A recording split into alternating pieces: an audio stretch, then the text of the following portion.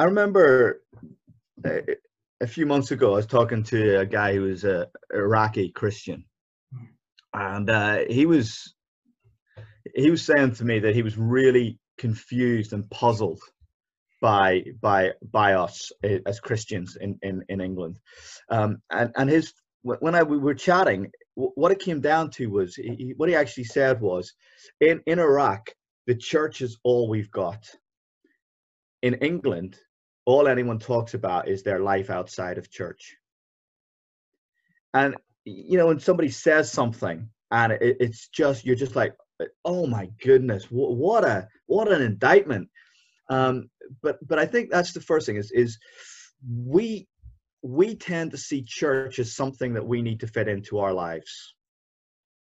And I think that's really, really dangerous, because church then becomes just one more maybe quite important thing that I need to fit in around all these other really important things and demands on my time and attention.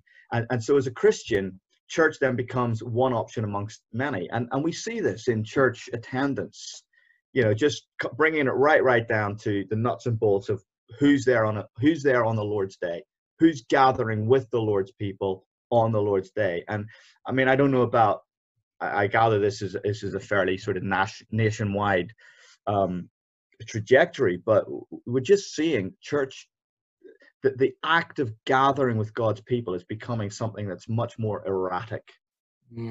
For a start, the idea that you can only go to church, where just go once on a Sunday and for an hour, that'll be fine. I mean, okay, whatever. But even then, that's too much to ask. But again, it's this sense of actually, being a Christian is about being invited into the people of God, into the body of Christ. That is who we are. And that's reality. So many of our assumptions just need to be turned on their head. So people will be like, okay, great sermon, Mark, but what does that mean for the real world out there? And I'm like, what planet are you on? This is the real world. Do you know what I mean? And if the rest of your life isn't connecting with what you're doing in church, the problem is with the rest of your life, not with what church is. Do you know what I mean? You need to align the rest of your life with this. Make that relevant to this, not make this relevant. So there's just loads of things there that I think are just undermining this sense of the fact that we are the people of God.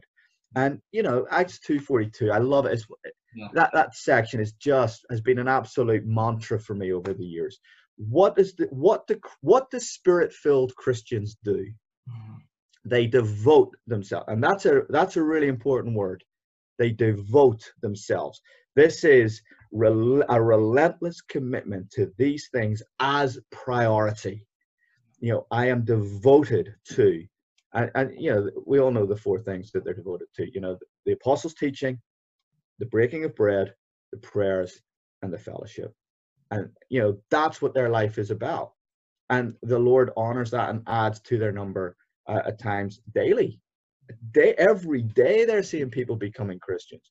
And there's an involvement in each other's lives. There's a sacrificial commitment to one another, to providing for one another in tangible, financial, material ways. That is life. And I think